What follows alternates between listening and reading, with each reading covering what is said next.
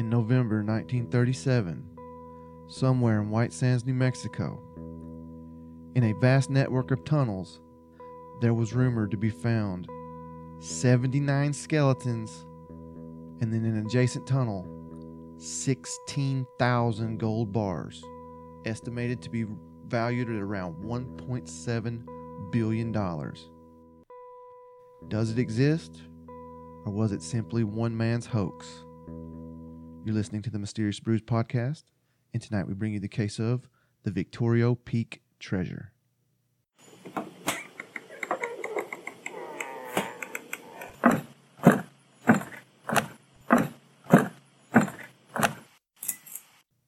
Welcome to a deep, dark, dank, moist basement somewhere in the bowels of Georgia. Hey, they don't call me two-take coach for nothing, boy. You nailed that one.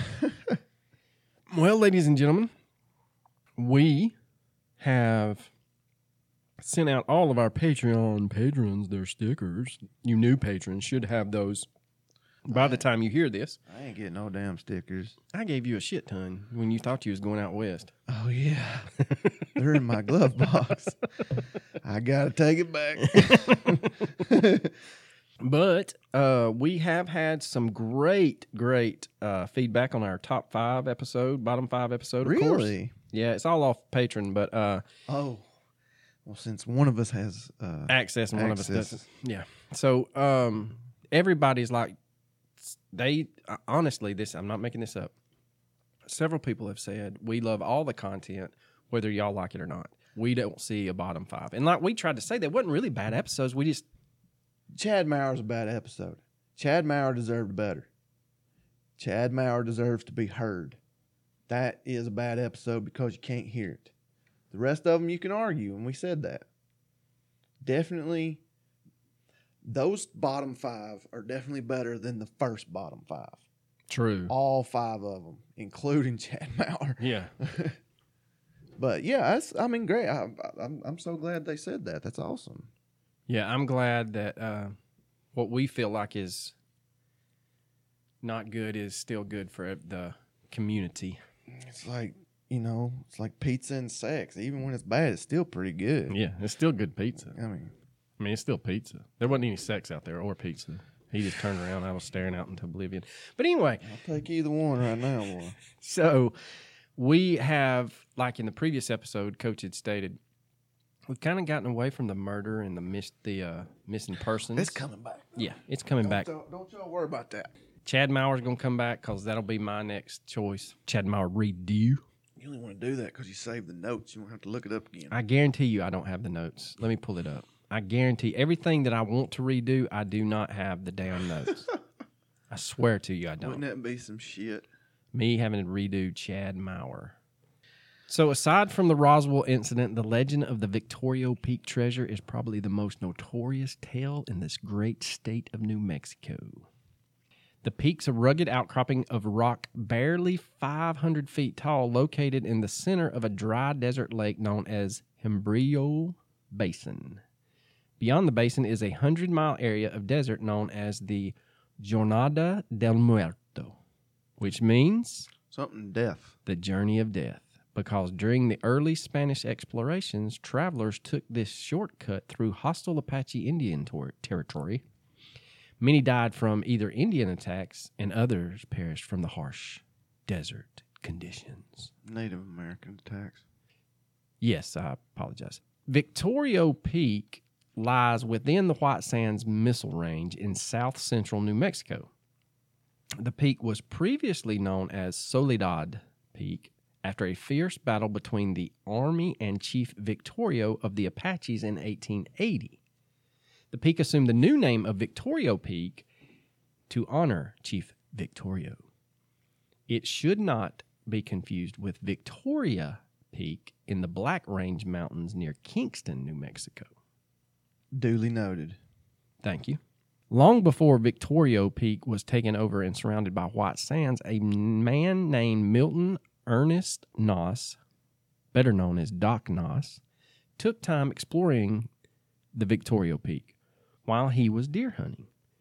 Noss was an Oklahoma native, but traveled all over the Southwest looking for adventure.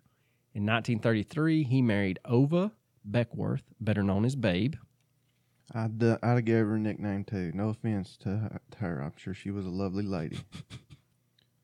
They made their home in Hot Springs, New Mexico, which was later known as Truth or Consequences, New Mexico. You know, as badasses of a name that is, because it really is, they named themselves after a game show. That's exactly what I was about to say.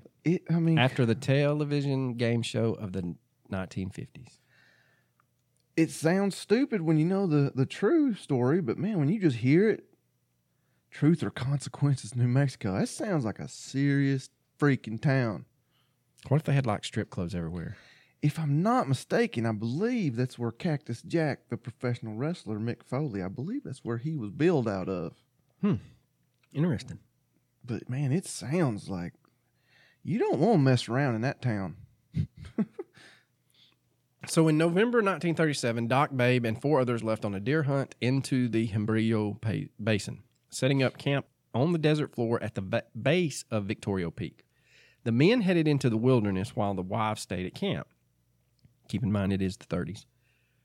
Hunting by himself, Doc scouted the base of the mountain. When it began to rain, he sought shelter under a rocky overhang near the summit of the mountain. While waiting for the rain to subside, he noticed a stone that looked like it had, quote, been worked in some fashion.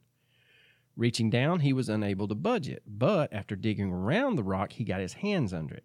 Lifting the rock, he found a hole that led straight down into the mountain.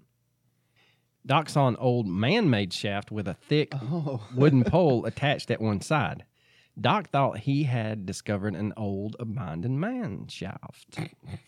When the rain finally stopped, Doc returned to camp telling Babe of his discovery. They decided to keep the discovery between themselves and to return later. Yeah, I would too. Well, shit, yeah. A few days later, the two were back at the site with ropes and flashlights. Testing the old wooden pole attached to one side, Doc decided quickly that he was not going to use it and dropped the rope down into the shaft. And then he proceeded down said rope. As Babe looked on from above, Doc inched his way down the narrow passageway into the mountain nearly 60 feet. Near the bottom, he encountered a huge boulder hanging from the ceiling, almost blocking his way. I'm thinking like Indiana Jones, big boulder. Well, yeah, but if it's hanging there, somebody had to hang it. Yeah, no, nobody ever went into detail, probably because no one else has ever seen what he saw. But finally reaching the bottom, Doc stepped into a chamber the size of a small room. On the walls were drawings, some were painted, and others were chiseled. They appeared to have been made by Native Americans. At one end of the chamber, the shaft continued downward. Once again, Doc began to descend, this time about 125 feet before the shaft again leveled off into a large natural cavern. Several smaller rooms had been chiseled from the rock along one of the walls. Stepping into the darkness, Doc was alarmed when he saw a human skeleton kneeling and securely tied to a stake driven into the ground. The skeleton's hands were bound behind its back. Apparently, the person had been deliberately left there to die. Apparently, my ass, if the hands are behind and he's tied to a stake, it ain't apparent, it's for sure. We was just playing hide and seek. We forgot. We forgot Billy. Son of a gun. I thought you were getting Billy. I got him last time. Within moments, he found even more skeletons, most of them bound and secured to stakes just like the first one he found. Exploring further, he found even more skeletons stacked in a small enclosure, much like a burial chamber. All told, he found supposedly 27 human skeletons in the caverns. As Doc continued to explore the That's not what my research said. It said like 79. That's why I said it in the opening. Well, that's what I was going to come back to. Okay. Well, you do that then. Okay. As he continued to explore the side caverns, he found an enormous amount of treasure, including coins, jewels, saddles, priceless artifacts, including a gold statue of the Virgin Mary. He also found some old letters, the most recent of which was dated 1880. The treasure was only the beginning. In a deeper cavern, Doc found what he thought was a stack of worthless iron bars. He estimated they were thousands of these bars, each weighing over 40 pounds, stacked against a wall. He was barely able to lift one, much less think of carrying it back to the surface. Later, the wealth in the cave would be calculated to be worth more than $2 billion. It's a lot of money. Doc filled his pockets with gold coins, grabbed a couple of jeweled swords, and laboriously returned to Babe, waiting anxiously at the surface. To give you all an idea of just how much money that is, that's at least 15 days worth of Jeff Bezos work. Like, he's got to work at least 15 straight days to make $2 billion. I took all I had, not spit that over. I know, I was hoping you was going to. Oh, God. I'd have took it just to see your reaction. After telling her about what he had seen and showing her the loot, she insisted he take his little ass back into the mine and get one of them there bars. After much searching, he found a smaller iron bar that he could carry back through the narrow passageways. When he reached the surface, he told Babe, "This is the last damn time one of them babies I'm bringing out." Dang. Babe rolled the bar over and noticed a yellow gleam where the gravel of the hillside had scratched off what she assumed was centuries of black grime. What looked like a piece of iron was actually a solid golden ingot.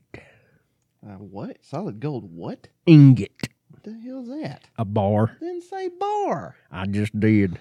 Yeah, what the hell? This ain't the freaking Old English podcast. People don't understand what the hell you're saying half the time anyway. You're speaking the truth over her.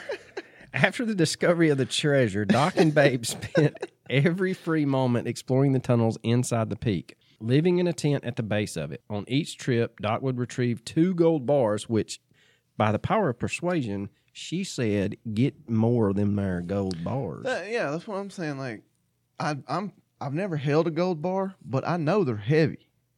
But you know what? I can get more than 2 of them. That's a weight I'm willing to do. I can get you 3, guaranteed. If I have to hold one between my legs. And duck walk. Yeah. At one time, he brought out a crown which contained 243 diamonds and 1 pigeon blood ruby. Now, who gonna count that? Who gonna count all them diamonds, first of all? And how do you know what pigeon blood looks like? I don't know. I guess it's nice. I mean, and in what world do we judge the beauty of rubies by pigeon blood? By pigeon blood. Isn't blood usually blood, though? It's red. Rubies are supposed to be red. Yeah, but I mean, is there some Is it like clear though? Is there some sort of beautiful quality to pigeon blood? Now we're gonna have to go out there and kill one to find out. Well, I can see about 6 right now. Now, Doc trusted no one, even Babe. Yeah. And disappeared into the desert, hiding treasure wherever he felt he could. Yeah, I'd be like, look, I gotta go piss again. Like, well, babe, we had a good run, but deuces. Here's a couple gold bars, but take your ass on. I don't even want to see you again. If I ever see you around here, don't you ever come back to Chucky's again. You son of a bitch. She said I was going to take the gold, and I said, you better not. You better not.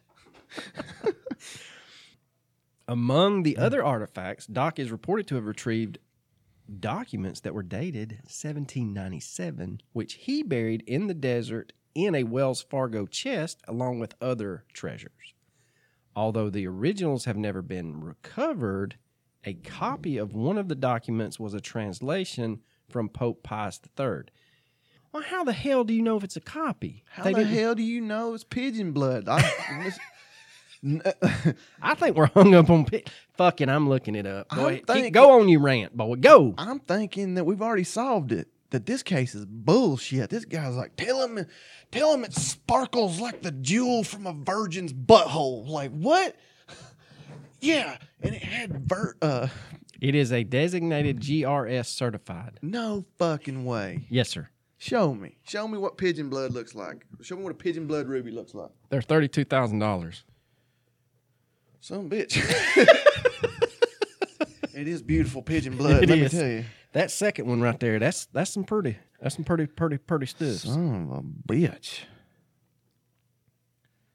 Okay, so maybe they're on to something with pigeon blood. Those are beautiful. They are beautiful, but who made that shit up? Like, we got to certify these colors. What do you think there, Bill? Well, I just knocked the shit out of this pigeon. Does it look like that? My God, it does. Well, then, by God, that's our new name for it. All right, back to the Pope. This document was translated, and it supposedly said, 7 is the holy number, the passage begins. It then continues for several lines before ending with a cryptic message. In 7 languages, 7 signs, and languages in 7 foreign nations, look for the 7 cities of gold. 70 miles north of El Paso del Norte, in the 7th peak, Soledad. These cities have seen the 7 sealed doors, 3 sealed toward the rising of the soul sun, 3 sealed toward the setting of the soul sun, 1 deep within Casa del Cuervo de Oro at high noon, receive health, wealth, and honor. Now, believers think that Doc found the Casa del Cuervo de Oro, which is the Spanish for the House of the Golden Cave, or Soledad. That's what I was. Oh man, you beat me to it. Sorry, man. I was going to display my high school Spanish skills. He apparently also found the 7th door located at high noon, but the promised health, wealth, and honor would evade him. 4 years before his discovery, Congress had passed the Gold Act, which outlawed the private ownership of gold, so Doc was unable to profit from his treasure on the open market. He didn't care about the historical value of the treasures inside Victorio Peak, so he mostly ignored the pouches, packs, and artifacts while he concentrated on the gold coins and bars. Although he was unable to sell the gold bars on the open market, he continued to work tirelessly to remove the treasure. Why couldn't you sell them on the open market? Because it was illegal at that time. Congress had passed the Gold Act. Oh, yeah, you're right. Oh, good. Man, look at you, bro. I know. I'm Math killing it. teacher with the history facts. Killing it. Nice. In the spring of 1938, Doc and Babe went to Santa Fe to establish legal ownership of the find, filing a lease with the state of New Mexico for the entire section of land surrounding Victorio Peak. Subsequently, he also filed several mining claims on and around Victorio Peak, as well as a treasure trove claim. With legal ownership now established, he began to openly work the claim, but he also became increasingly paranoid, hiding even more gold bars all over the desert. When Doc's story eventually became headline news, scholars began speculating on how the enormous treasure could have come to be stashed inside the peak. Some believe that Doc found the Casa del Cuervo de Oro. Others believe... Okay. I don't often overemphasize Latin American words, but when I do, I drink Dos Equis. Yeah, clearly. Others believe that Nas found the treasure of Don Juan de Onate, who in 1598 founded New Mexico as a Spanish colony. Seeking out the 7 cities of gold, Onate was said to have been a cruel man, brutally subjugating the Native Americans to do his bidding by beating and torturing them. Reportedly, he amassed a fortune of gold, silver, and jewels before being ordered back to Mexico City in 1607. Yeah. Now, others speculate the treasure could be the missing wealth of Emperor Maximilian, who served as Mexico's emperor in 1860s. If you're going to be a rich emperor, that's a pretty good name for you. When Maximilian heard of a plot to assassinate himself, he began to move his golden treasure out of Mexico. Legend says he sent a palace full of valuables to the United States to be hidden. He was assassinated in 1867, and then Chief Victorio enters the story. The most colorful legend associated with the treasure concerns the Great Warm Springs Apache war chief, who used the entire Hembrillo Basin as his stronghold. He absolutely refused to live on the San Carlos Reservation in Arizona, where his people died from hunger and insect bites. Victorio's land had always been in the mountains of New Mexico, and a treaty between the federal government in Washington and his band had promised they could stay on those lands as long as, quote, the mountains stand and the rivers flowed, end quote. With the discovery of gold in the mountains, the government does what the government always does. Yeah, they do's what they do's. And they broke that there treaty. And Victorio decided, not on my watch, and he went on the warpath. Knowing how much the white man valued gold and having little use for it himself, he amassed huge amounts of it any way he could get it. He and his warriors raided throughout the Jornada and the Rio Grande Valley, attacking wagon trains, churches, immigrants, mail coaches, and anything else that promised riches. He raided the stage lines all over southern New Mexico and Texas in an all-out war against the U.S. Army and the Texas Rangers. He also took prisoners back to the basin and subjected them to an elaborate torture as a test of their bravery before killing them. This could possibly explain the skeletons in the cavern. It would also explain the presence of the Wells Fargo bags, pack saddles, letters, and other artifacts dating to Victorio's time. Another theory is that the treasure belonged to a Catholic missionary named Felipe Larue, or Laruse, as church documents are said to give his name. He was a native of France and was among the small group of priests who volunteer for service in Mexico. His party sailed to Florida, crossed the Gulf to Veracruz, and from there he went to Mexico City by ox cart. After a short rest, Padre Larue left for the north, where he took up his work among the savages at a large hacienda near what is now the city of Chihuahua, reaching there in 1798. From the people at his new station, he heard stories of a magnificent source of rich minerals in the mountains to the north. If he was interested in the stories, he did not reveal it at the time. Instead, he continued with his teachings and ministering to the sick and spiritual needs of his small parish. Among his parishioners was an old man who had been an explorer and soldier of fortune during his youth. This man had traveled wildly and widely over the country to the north, and as Padre Larue personally cared for this ailing old man, the two became good friends. Cue the rich music. One day, Padre Larue asked about the riches which lay to the north, and the old man said that if the good priest wanted gold, there was a rich deposit of it located high in the mountains, about 2 days' travel from El Paso del Norte, which is the present-day site of El Paso, Texas. No way. I know that's a shocker. Are you okay over there? I mean, I am in complete and utter disbelief. Color left your face. According to the legend, the man said, quote, "After 1 day's travel from El Paso del Norte, you will come to 3 small peaks yet further to the north. Upon first sight of these peaks, turn to the east and cross the desert toward the mountains. In the mountains you will find a basin, where there is a spring at the foot of a solitary peak. On this peak you will find the gold." End quote. A few days later, the old man passes away.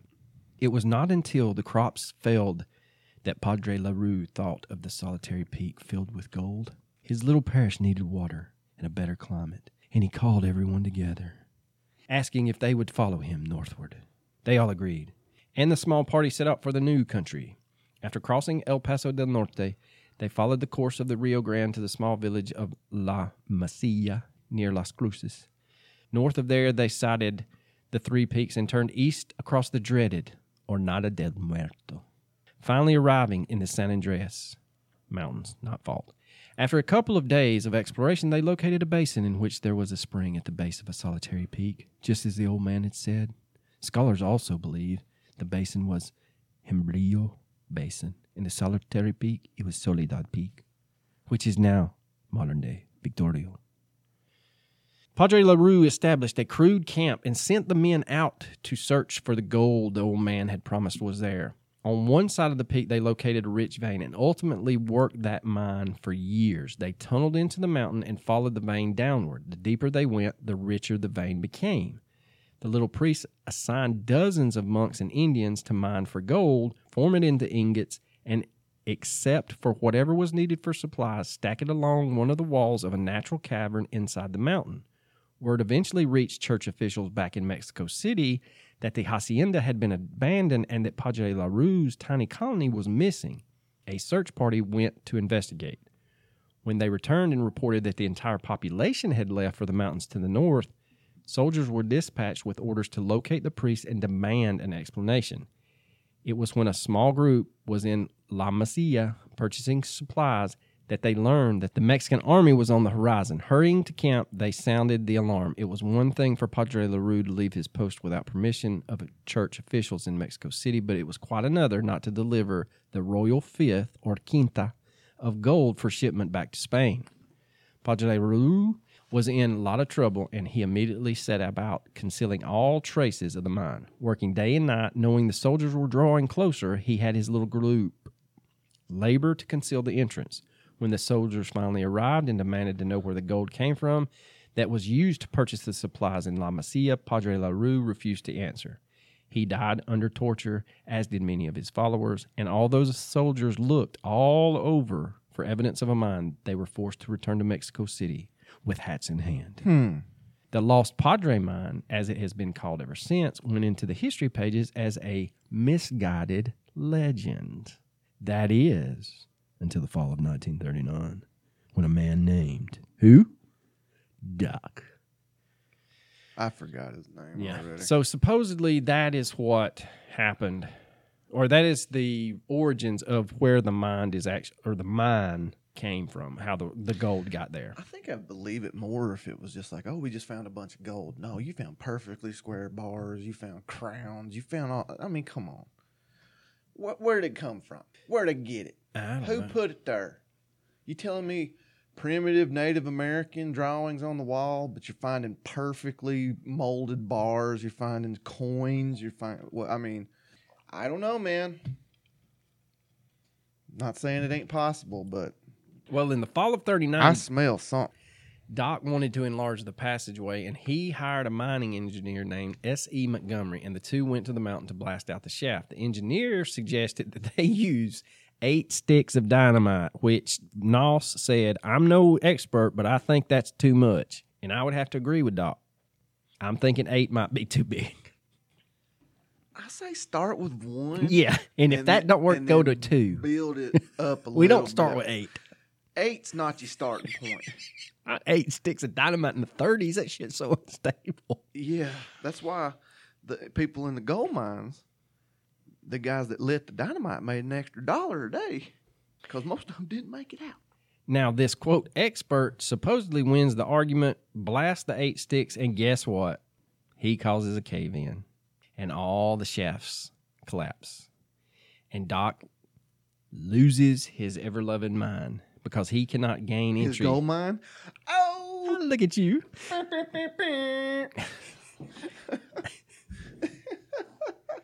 Now, this leaves him a bitter, angry man. This podcast, if you go back to the beginning, I'm a contributor. I did some research. I got good things to put in, good things to say at times. I have devolved into just trying to crack you up and mess you up. That's all I'm trying to do. That's my whole goal in this podcast. It's the shtick, man. It's our shtick. I wouldn't even be here if it wasn't trying to fuck you up. He fucked up again. I'm just going to start. I'm going to start cutting your words in. Yeah. Oh, sounds like me. Was yeah. I there for that one? Yeah, man. You don't remember it? No. Yeah. That would be awful. Literally. I'm going to do that. If you cut, maybe a Patreon only, you take the time to cut every word you say out of an episode and just be the 3 minutes of my, you're an idiot. Mysterious Bruce featuring the coach. And it's God dang, he really don't contribute much, does he? Oh, that is perfect. You do that and you unedit me. You just leave in my intro.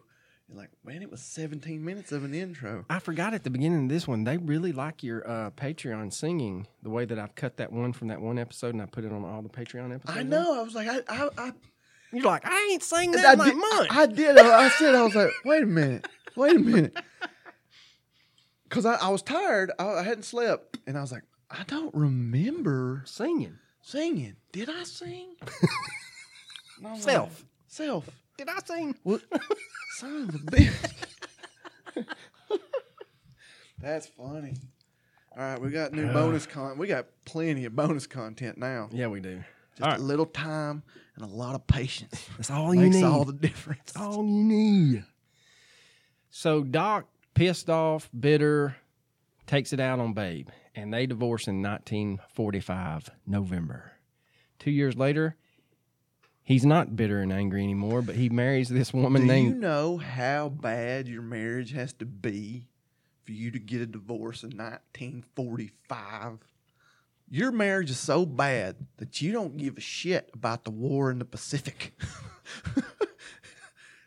Fuck the war effort. I'm getting away from this dude.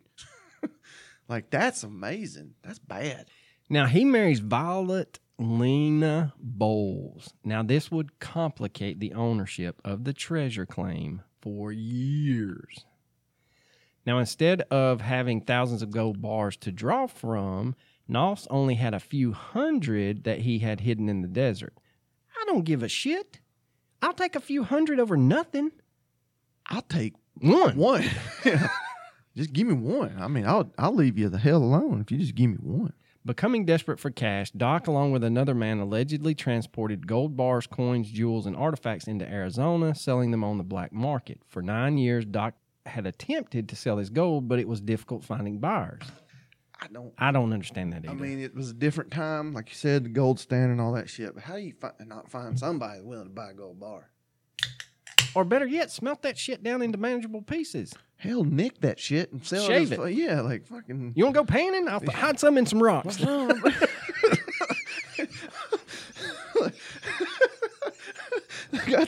got. You give me $60, I'll get you a half a flake. Son of a bitch, look at this. I got the motion of the ocean. I had done hit the flakiest flakes you've ever flaked, motherfucker. Oh, man. That'll be a good one. No context. Flakiest flakes, you motherfuckers. In 1948, Doc met Charles Ryan, a Texan involved in drilling operations and oil exploration. How did I know a Texan was going to come and buy all this damn gold? In West Texas. I mean, he got the 6 shooters and everything. I'm picturing the dude off The Simpsons. Yeah. Yeehaw! Noss made an agreement with Ryan to exchange some of the gold bars for $25,000 to reopen the shaft. Meanwhile, Babe has filed a counterclaim on the entire area, and she said, it ain't all yours, brother. Denied entry by the courts until the legalities could determine the correct legal owner. Doc feared Ryan would back out of the deal. Sensing a double cross by Ryan, Doc dug up the gold that was to be used in the exchange and reburied it in place where Ryan didn't know. Ain't that just what they do? The next day, March 5th, 1949, Ryan arrives at the area, insisting they discuss the problem of what happened to the gold. However, Noss demanded to see the money before revealing the new hiding place. Ryan hinted that if Noss did not reveal the whereabouts of the gold, Doc would not live long enough to enjoy it. A strong argument ensued, and Noss, pissed off, headed towards his car. Ryan fears Doc was going to get a gun and fires a warning shot in Doc's direction, demanding that Noss back away from the vehicle. Doc refused, and Ryan fired again, shooting him in the head, killing him instantly. So just 12 years after discovering the treasure, he died with $2.16 in his pocket. That's not a lot. Even in 1949, that's not a lot. Ryan was charged with murder, but was later acquitted.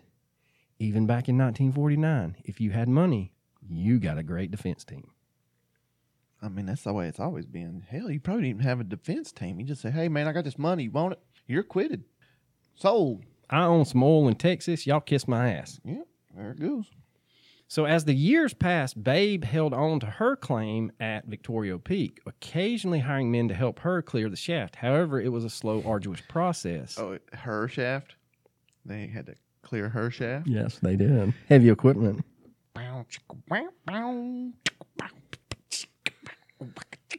Why, Dr. Evil, I've always thought you were crazy. So, in 1955, the White Sands Missile Range unexpectedly expanded their operations to encompass the entire Hembrillo Basin. Babe began a regular correspondence with the military requesting permission to work her claim, but she was always denied. From that moment on, every attempt of Babe's to clear the rubble from the blocked shaft was met with a military escort out of the area. So they weren't very good at clearing her shaft, were they? She left so unsatisfied. Even military men couldn't satisfy her chefs. Well, there went Sean Connery. All right, we got to stop because we are selling a legitimately dead woman's name, and we can't do that. Yeah. Are you appalled? No, I'm apologizing. To Babe and her. Yes, profusely. You should, because you're a bastard. I just don't want no more hate mail. I'll take any mail. The good people in Arkansas did not know how much that affected me negatively. I felt bad for weeks. Now, this was the beginning of a long legal battle over the ownership of the claim. So the military says that the state of New Mexico and the officials on November 14th, 1951, withdrew prospecting, entry, location, and purchase under any mining laws, reserving the land for military use only. However, disputing the military's claim, New Mexico officials stated that they leased only the surface of the land to the military. Further, they stated that underground wealth in whatever form it took belonged to the state or to any legal license holders. Becoming even more complicated, a search of mining records failed to turn up any existing claims, including that of Doc. Do you mean that the military may have gone in and took out the claims? In the 50s? Never happened. Additionally, the actual land where Victoria Peak is located was not owned by the state of New Mexico, but rather by a man named Roy Henderson, who had leased it to the Army. The dispute was finally worked out when a federal court issued a compromise of sort, which stated the Army would continue to use the surface, but no one would be allowed on the property without the Army's consent. In effect, no one could mine, and that included the Army and Babe. Now, even though the military refused any of Babe's efforts to work her claim, it apparently did not refuse other military personnel from exploring the portions of Victoria Peak. 2 airmen from nearby Holloman Air Force Base would later say that they had found the gold cavern from another natural opening in the side of the peak. Those soldiers were Airman First Class Thomas Burlett and Captain Leonard V. Fage. It's not spelt that way. I don't know why that made me giggle, but I giggled a little. I'm sorry. They said they had approximately found 100 gold bars weighing between 40 and 80 pounds. Each? Dang. In a small cavern. That's a big old bar. After the discovery, Fage told several people that he had caved in the roof and walls to make it look like the tunnel ended. Neither man, being familiar with laws governing the discovery of treasure on military base, went to the judge advocate office on Holloman to confer with Colonel Sigmund Gasewitz. Now, there were 2 military commands involved. I'm trying, guys. I'm sorry. This is so much better than the damn Russian one. Yeah, that was rough. Burlett and Fage formed a corporation to protect what they had found, as well as making a formal application to enter White Sands for a search and retrieval of gold. However, White Sands issued a declaration expressly forbidding them to return to the base. In the summer of 1961, upon the advice of the director of the Mint, Major General John Schenkel, that's another good one, of White Sands, allowed Captain Fage and Captain Orby Swanner, Major Kelly, and Colonel Gorman to work the claim. On August 5th, Fage and his party returned to Victoria Peak, accompanied by the commander of the missile range, a Secret Service agent, and 14 MPs. Try as he would, Fage was unable to penetrate the opening he had used just 3 years earlier. General Schenkel finally had enough and ordered everyone out. Later, Fage would take a lie detector test, which would allow him back on the missile range, but to no avail, and Fage and Burlett were left empty-handed. Or were they? There are people that say the CIA were involved with facilitating removal of the treasure and gold, possibly involving approval or direction from President Nixon himself. Various parties who claim to have extracted a few bars from Victoria Peak or were associated with such explorations have been since threatened, moved away, or died in suspicious circumstances. And then there's the time in early June of 1963 that President Kennedy and Vice President Johnson visited White Sands, which sources claimed included a visit to Victoria Peak. Following JFK's assassination, B-24 flights began carrying Victoria Peak gold to a ranch in Mexico, which was owned by President Lyndon Johnson, who had purchased it from the Mexican president, President Aleman. I was gonna say that. Why you always telling everything? Then I just get to sit here playing Candy Crush. Now, what's key in all of this to chase this conspiracy theory is a man named Jim McKee. He is a gold investor in Delaware. He states he was approached in 1989 by representatives of a Texas man named Billy Carr, who purportedly had been a friend of LBJ. McKee was told that Carr was working with the Johnson family to unload 6 million ounces of gold that was, quote, part of a treasure removed by the U.S. Army from Victoria Peak, end quote, and that it was located in underground bunkers somewhere on the Johnson Ranch.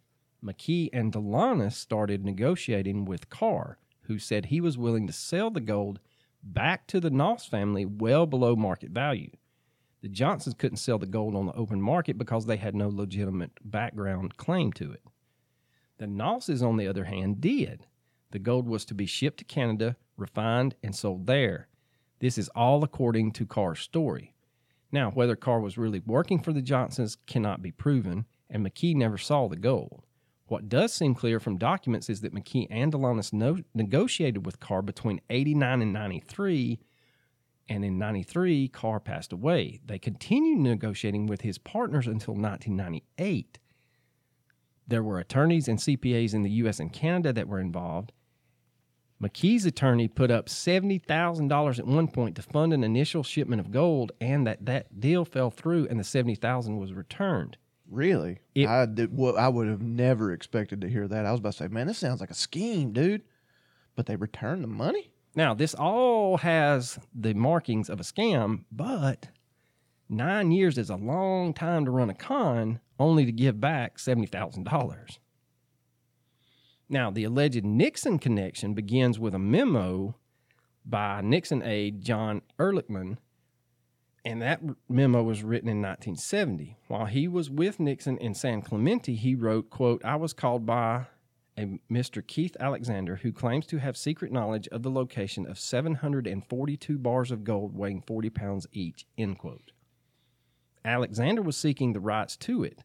Alexander's name then turns up in a 1975 book about Victoria Peak. In it, attorney F. Lee Bailey, who represented some claimants to the gold in the 70s, said that Alexander and another man, Fred Drolte, had told him about treasure. Drolte's name then turns up in an interview Clarence conducted in 2004 with a man named Richard Moyle, who was also a gold hunter. Moyle said he had worked for Drolte. Drolte reportedly told Moyle that he had been in contact with Nixon about removing some gold, that he got a key to a back gate to White Sands from Nixon. Really? And the theft occurred over Thanksgiving weekend in 1973.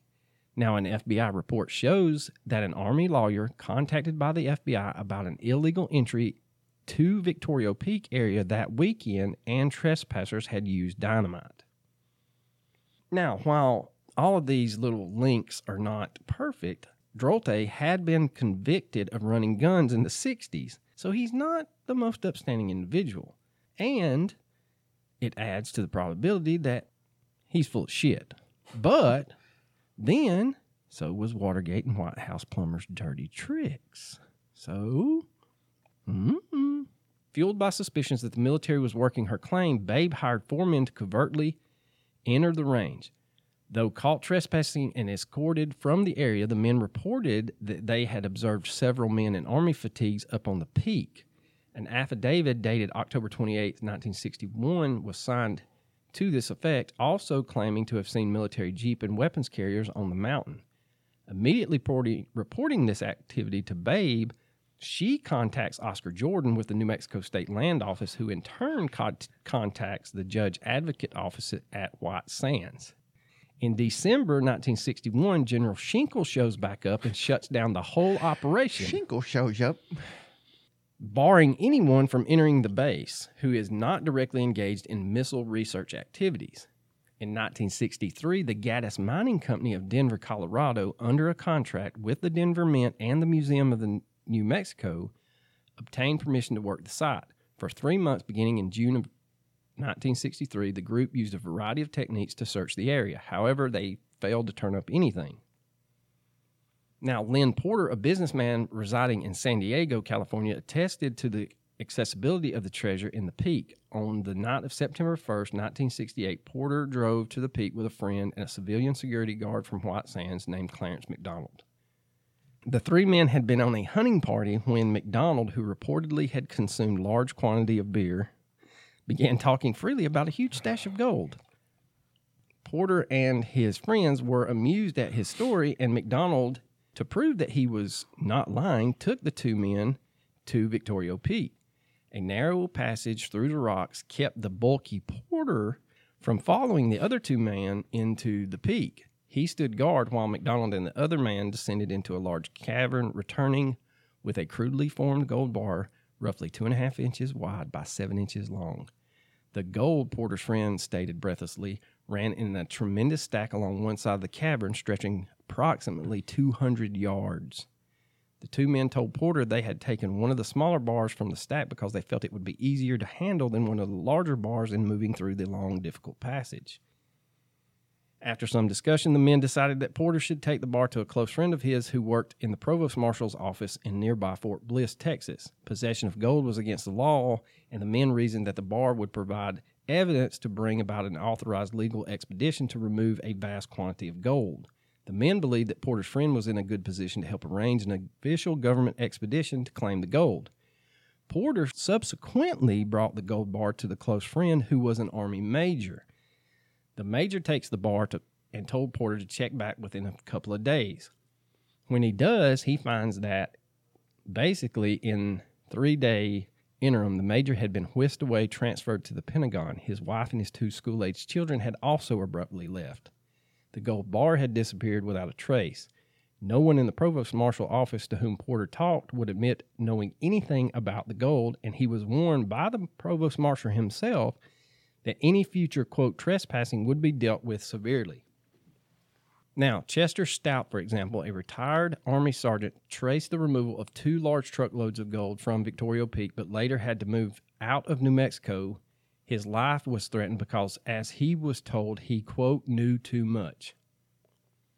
Now, in all, 8 persons told Thomas G. Whittle of Freedom Magazine they had received direct threats against their lives or against the lives of their families. Sam Scott, for example, a retired airline pilot, was warned in 1977 to keep clear of anything regarding Victoria Peak for at least 5 years under the pain of having his home firebombed and his wife and daughter killed. The sources of this threat, according to the man who relayed the threat to Scott, were 2 agents from the CIA. The daughter of another man, Harvey Snow, died from a gunshot wound in the head after Snow had disregarded repeated warnings in regard to the Peak. Thayer Snipes of El Paso, Texas, swore on an affidavit regarding another death. Now, this is a little hard to go through, but I'm going to try it anyway. Thayer Snipes, first being duly sworn on my oath, states that in the latter part of 1972, I had stopped by the airport Chevron station at the corner of Airway Boulevard and Montana Avenue in El Paso, Texas, to visit with a friend, Frank Foss, owner of said station. That while visiting Foss, a man we both knew, E.M. Guthrie, drove into the station in a late Model 4 Thunderbird. I had known E.M. Guthrie for about 3 years prior to this meeting and knew him to be a husband of Letha Guthrie, stepdaughter of Milton Doc Noss. I knew Guthrie had taken an active personal interest in the fate of gold located in Victoria Peak by Doc Noss. I walked over to Guthrie on this occasion in 1972, greeted him, and invited him to dinner with myself and Frank Foss. He seemed very disturbed, nervous, and agitated and refused my invitation to dinner, saying, "I'm running for my life." He also said, "The mob is after me." 3 or 4 weeks later, Frank Foss told me that E.M. had called him and said he was in Central America. About a month after that, I heard E.M. had been beaten to death in California. After he had been beaten to death, according to the information I received, his body was put into his car, and the car was doused with kerosene, gasoline, and set aflame. Now, Bill Shriver, an international dealer in precious metals, proved very helpful in the investigation until his death brought the total still higher. According to a close relative interviewed by Freedom Magazine, Shriver was murdered. The relatives said that Shriver was, quote, beaten up in California, beaten about the kidneys and head, and died of his injuries, end quote. I mean, that's pretty distinct if that's the only two places. I mean, you skipped a whole bunch of places you could have beat him. You could have worked your way up or worked your way down, but you skipped right over some stuff. Edward Atkins of Decatur, Illinois, had been a claimant to the Peaks Gold and was vigorously pursuing the claim via an attorney, Darrell Holmes of Athens, Georgia, when Holmes died under mysterious circumstances. According to Atkins' son, John, not John Holmes, possessed key materials which were being used to press the Army into allowing Atkins and Holmes access to the Peak. These materials included tape-recorded sessions wherein Lyndon Johnson discussed the disposition of some of the gold bars on his ranch, disappeared from Holmes' office at the time of his death in February of 1977. Edward Atkins himself died reportedly of a heart attack in April of 79 while returning to Illinois from El Paso on a matter pertaining to the claim. Lyndon Johnson's name looms large, with various sources claiming that the president was instrumental in the planning and execution of the removal of the gold. The charges concerning LBJ's involvement are: 1, a retired White Sands Missile Range security guard residing in El Paso, Texas, indicated that he observed Johnson and former Texas Governor John Connally spending about 10 days in the area near the Peak in the 60s. According to the security guard, Johnson and Connally headed a team which brought in sophisticated excavation equipment to remove the gold from the Peak. And they brought in their own security guards. 2, a retired U.S. Army officer said that while on duty at the Provost Marshal's office on White Sands Missile Range during the period of LBJ's presidency, he was visited by 4 men in a late model Cadillac who sought permission to drive to the Peak. One man, a Mr. Moon, said that he was from the White House Secret Service detail, and he showed the officer a green laminated car which stated Secret Service Division of the White House. Another man, an engineer named Richard Richardson, told the officer that he was a boyhood friend of Lyndon Johnson's and that he had personally counted 18,888 gold bars in one stack in the Peak, each weighing approximately 60 pounds. 3, Bill Shriver, before his death, told the writer of Freedom Magazine that he had a copy of a transcribed order from Lyndon Johnson describing in detail how the president wanted a military escort to handle the supply of gold taken out of the Peak and taken to his ranch. Shriver also said that he had copies of other presidential messages, several initialed by LBJ, dealing with the illegal removal of the gold. A source interviewed in Mexico stated that it was common knowledge in the towns of Jimenez and Camargo that Johnson's 110,000-acre ranch in Chihuahua served as a storage for the gold and was flown in by 4-engine propeller-driven aircraft in the late 60s. Another report states that the gold from Chihuahua went to Vancouver, British Columbia, during the period of Johnson's presidency. According to this source, a B-24 was used to transport at least 7 loads of 20 tons each. Damn, that is a lot. I don't know how to explain that other than saying that's a lot of gold. Now, this just goes on and on. There's more and more detailed accounts of LBJ had something going on with this. Well, I don't think anyone would ever accuse LBJ of being completely honest. Just saying. But he was president, so clearly he's they all lied. Now, supposedly, 25 million troy ounces. No idea how much that is. That's what they used to measure gold. Was said to come and smelted into old Mexican bars of 50 pounds apiece, and then they were shipped to Switzerland. So basically, you can go on and on. So basically, they found a supposed crap ton of gold in this place. Well, 96 million troy ounces, valued at $320 an ounce, is nearly $31 billion. Let's get into F. Lee Bailey and wrap. I did not expect to hear that name. But So, okay, let's do it. The same F. Lee Bailey that got O.J. acquitted was representing a group of clients in the excess of 50 names, including Babe, Phage, and a bunch of other people. And the Army gave them a 2-week time limit to excavate the peak in 1977 called Operation Goldfinder. Unfortunately, Babe passed away in 79. Her grandson, Terry Delonis, continued the family tradition. And by this time, she is featured in an episode of 60 Minutes with Dan Rather about this operation. Now, today, the Army's official position on the whereabouts of the gold remains guarded, maintaining that the burden of proof rests on the accusers. Many members of the Noss family and friends believe that the military exploited Babe's claim and that the treasure is now gone. However, Terry Delonis stated, quote, "We're not accusing the military of stealing the gold, but I feel that the Department of the Army in the 60s treated my grandmother unfairly.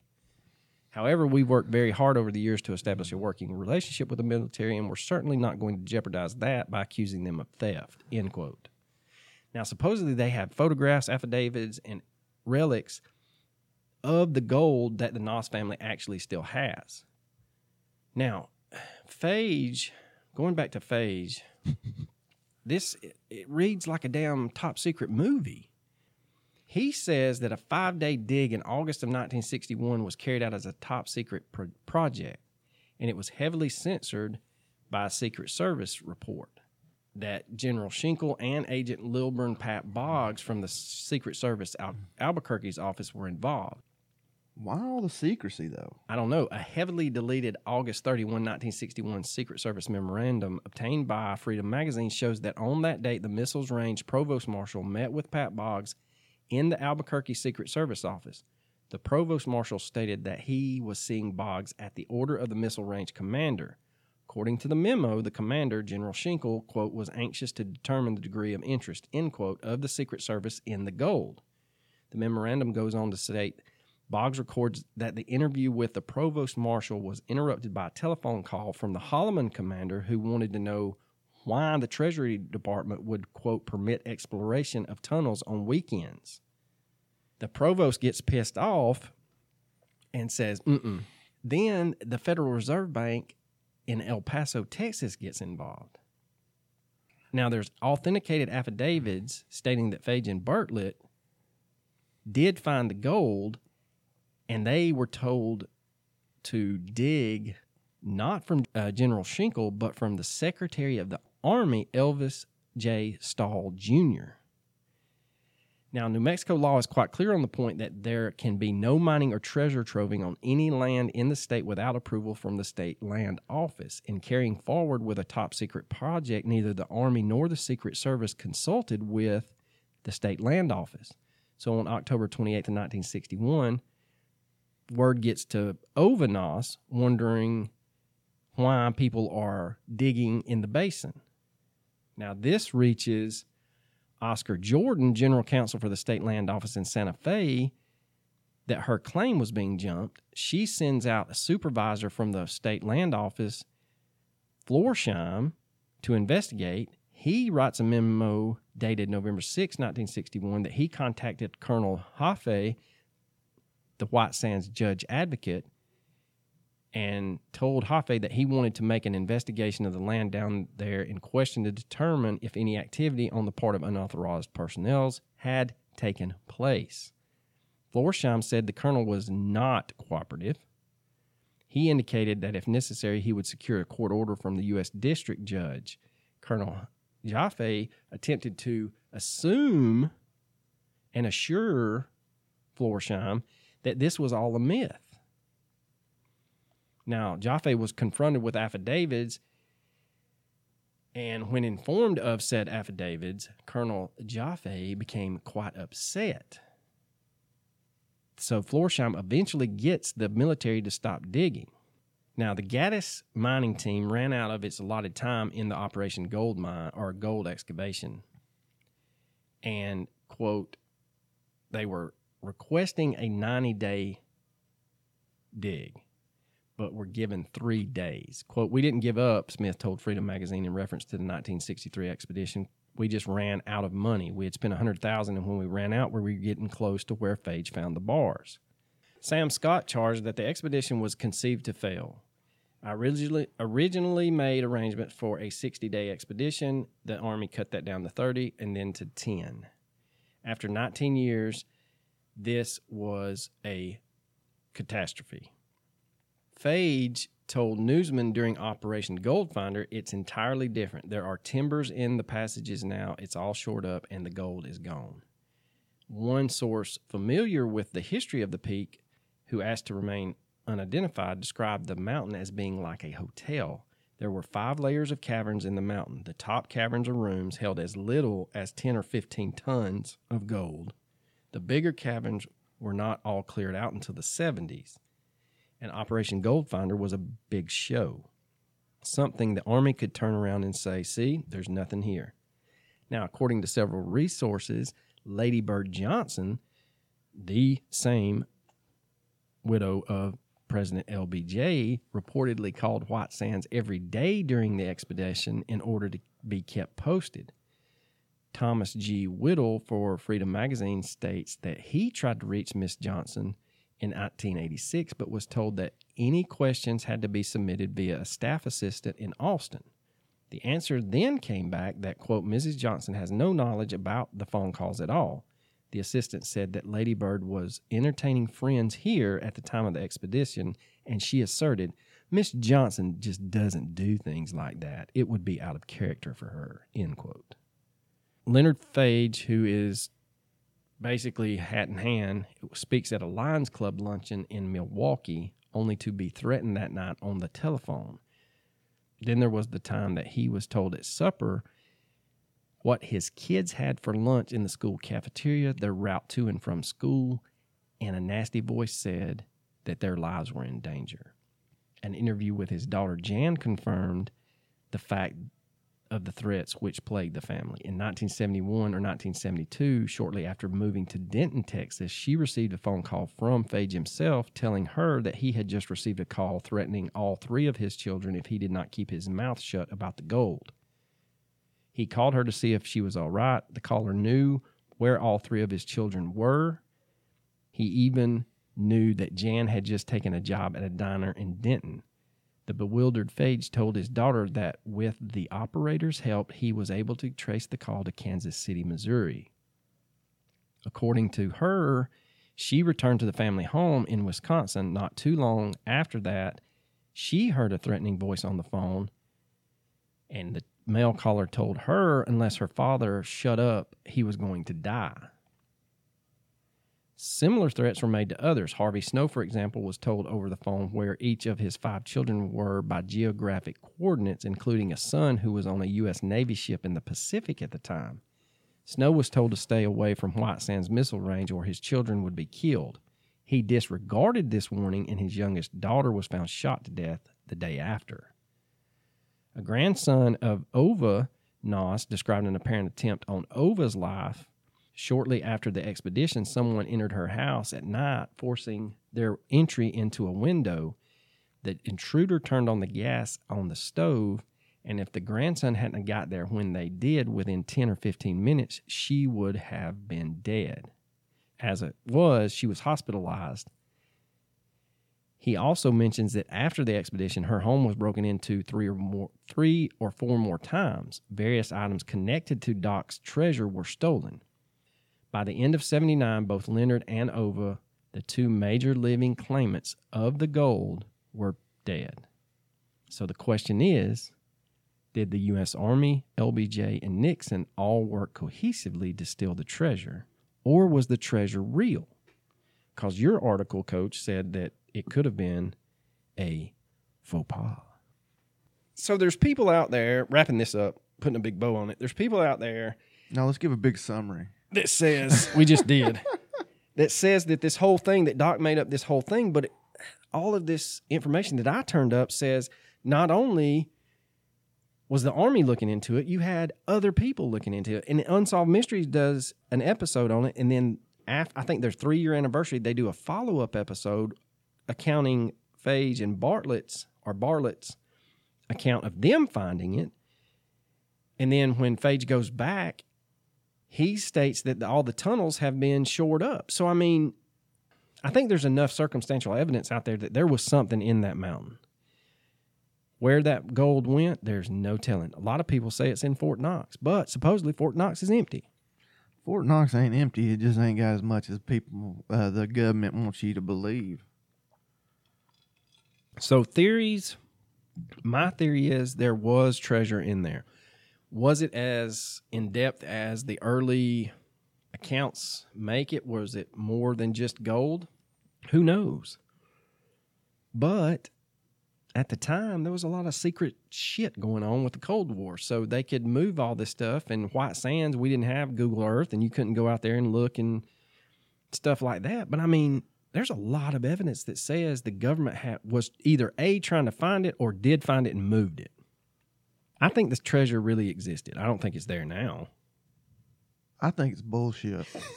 I think the entire thing is a crock of shit. An hour of your life wasted. I'm just being honest with you. He completely lost me when it was bars and coins and gold. Fucking pigeon blood's what lost me. Okay, You just tuned out after pigeon blood. I was done. I'm sorry. I really think that. I think it was a hoax, man. You do? I really do. I know you found that article about you think that he made the whole thing up. Yeah, and all these people just ran with it because it's conspiracy theories. People just add to it. It's like a big game of telephone. True, I see that. You know, people trying to make LBJ look bad, then they're trying to make Nixon look bad, and they're trying to make everybody else look bad. I think it was complete bullshit. Well, if you're interested, and we'll jump into recommendations, and I'll go first. But my recommendation is there's a lot of stuff out there. There's a couple of YouTube videos. Actually, there's not. There's like 6. That's more than a couple. They're not really in chronological order, but if you type in Victoria Peak, White Sands Gold, there's videos that will pop up. But I suggest, my recommendation is that you watch the episodes on Unsolved Mysteries about this topic. Yeah, don't watch anything else than that. I mean, because they do a great job. And that's where we've originally found this idea, and then it turned into this great, enormous beast. Yeah. Because, Unsolved Mysteries did a good job on it, and then they had an update on it. So, yeah, watch both of those. The Dennis Farina versions are easy to find on YouTube. You might be able to still find the 60 Minutes with Dan Rather that discusses it, but I didn't try. So your recommendation?